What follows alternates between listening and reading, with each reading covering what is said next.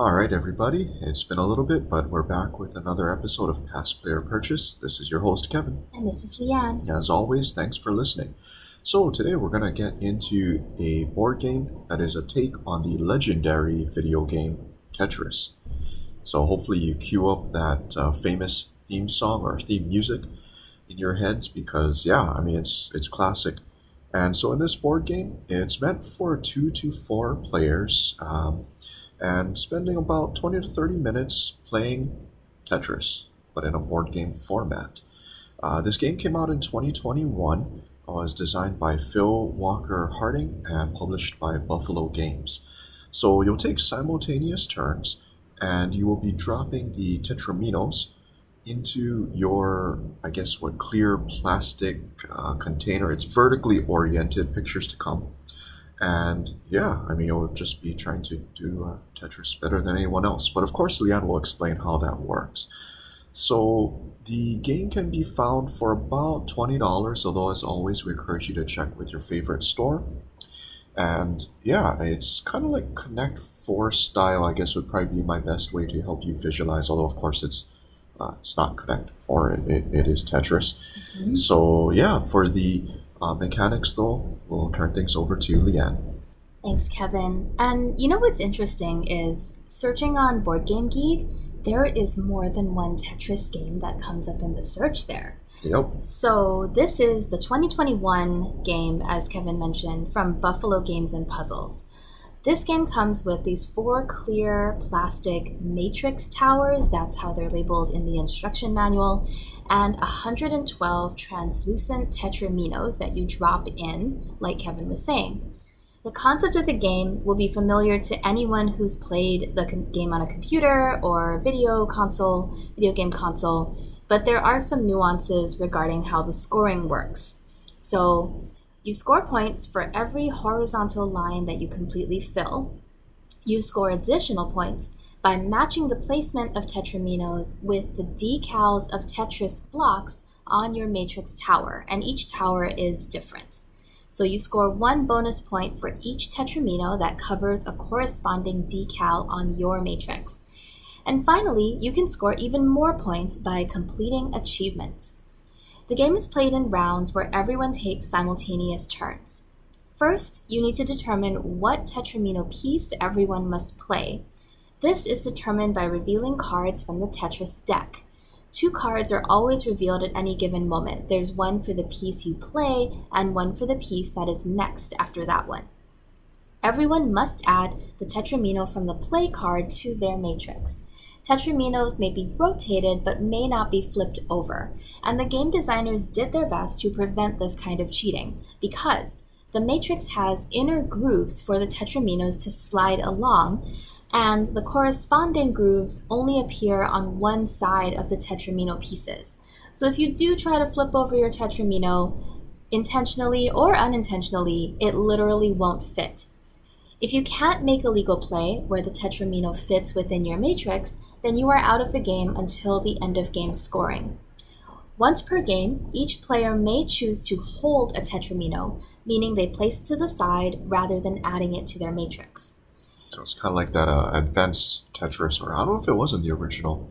My memory is going, but I guess somebody can help confirm if hold was part of the original Yeah, Tetris. I don't totally remember. I know maybe it was actually. Maybe not the original, but certainly from the 90s, I think you could. Oh yeah, it was definitely pretty early on. Yeah. So, it's that same feature, except in this case you get to, literally hold on to a plastic tetramino piece. Oh, yeah. In addition to the decals of Tetris blocks on your matrix tower, there are also these gray diamond icons, and if the tetramino you just placed covers a gray diamond, you can take a special piece called a mino, which is a single black square, essentially a filler piece that you can use at any later point in the game. Everyone starts with 1 mino in the initial setup, but acquiring more throughout the game can definitely give you an edge. Then everyone checks to see if an achievement has been completed. In the basic setup, there's only 1 achievement card in play, which is to complete 6 horizontal rows in your matrix tower.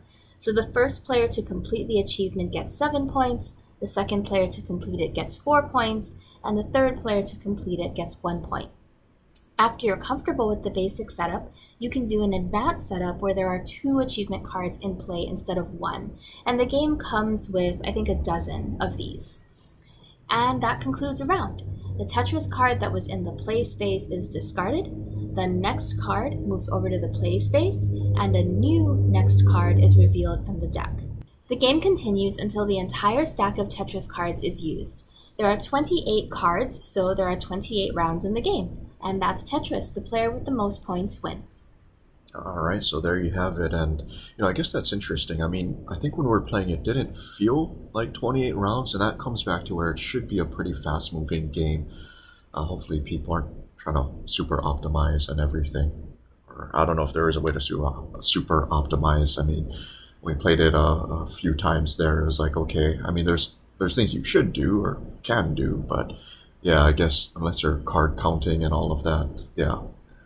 Hopefully you're not taking it to that extreme. But yeah, it's a fast-moving game.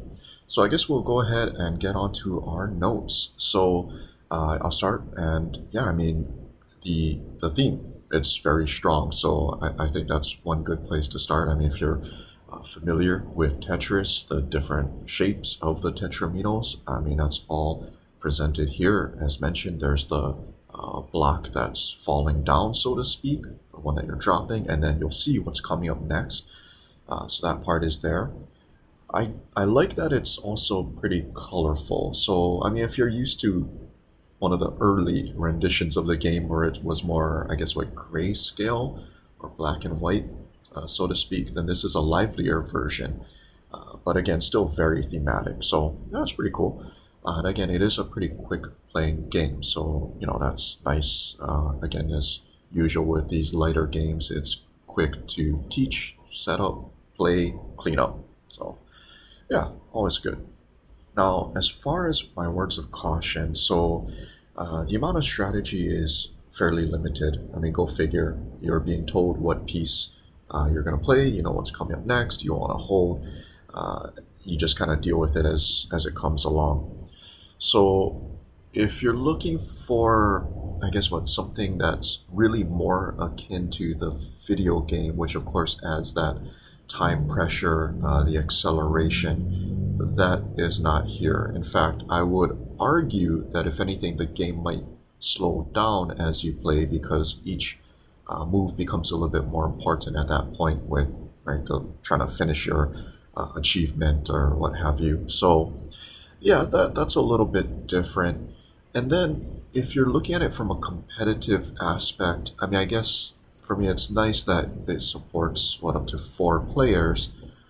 But I think back to if I were going to play the video game version, that's faster to teach, setup, play, etc. And if I'm looking for that competitive aspect, there is Tetris 99, right, where you can just play against 98 other people. So I'm not sure how this fits. It's fun that there's the tactility of the tetraminos, and I guess, yeah, being able to drop them down, but it's tough, right, having grown up on the video game side of things. So I don't know, that's my main one. And then I think, though, specific to this game itself, I mean, while, okay, the containers are different, still, I think it would be nice if there was a shield so that you couldn't necessarily see what other people are doing. And I think it might just kind of speed things up a little bit. You could always, I guess, homebrew something. Yeah, hide your container. But I feel like, again, it would just be a nicety. I don't know. But that's it for me. What about for you? So, Tetris has been a classic game for decades, and for good reason. The concept is really simple, but the puzzle of trying to optimize the pieces has near limitless variety. I agree with you, Kevin. And I do think the game components are well made. They make for really pretty photographs. They're brightly colored, they're translucent, they're visually appealing. My only word of caution is this is definitely a light game. It's probably family friendly as long as your little ones are past the age of putting shiny things in their mouths. They will want to eat all the pieces here. But Yeah, I mean, it is, the box delivers what it says, Tetris. All right. Well, I guess yeah, that's a pretty good summation there. So, on that note, it's time to go ahead and get into our decisions. For me, ultimately, like kind of my bottom line is that this would be a pass for me, and so it's mainly because like how should I say it? I want to play it when I first had a chance to play it. I was like, yeah, absolutely. Would I play it again? Yeah. But after a handful of times, I feel like the novelty wears off. The only other way I could look at it is, it's one of those games maybe where if enough time has passed since I played it, like at this point now, it's been a little bit. If I gave it a few more months, maybe, yeah, I could come back to it. But again, when I look at it from is it a pass player purchase? To me, that's really a little bit more akin to a pass, especially because I don't know, and this is more the value aspect of it. For $20, is it a $20 game? By the components, the quality, the colors, and all of that, yeah, I mean, I could kind of see it, but just the nature of the game, if you will, I'm not that convinced. I've had yeah, I guess there's no easy way to say it. I've had more fun, I think, playing lighter games that happen to be cheaper, and it just has me wanting to kind of come back for more. Whereas this is more like, yeah, it's out of my system, and I need a long break. So I don't know. I think it's a play for something light to pass the time, but it's not something I personally have a desire to replay continuously. I think the tough thing with this one is that there are so many video game or computer game options for it. So if you really want that Tetris fix, you have a lot of choices. And would you choose this one?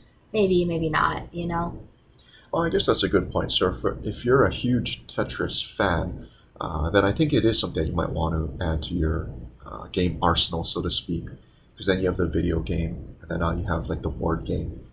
So yeah, you can have a Tetris deck. I still think that's pretty funny. I mean, where else are you gonna have a Tetris deck than in a board game version of it?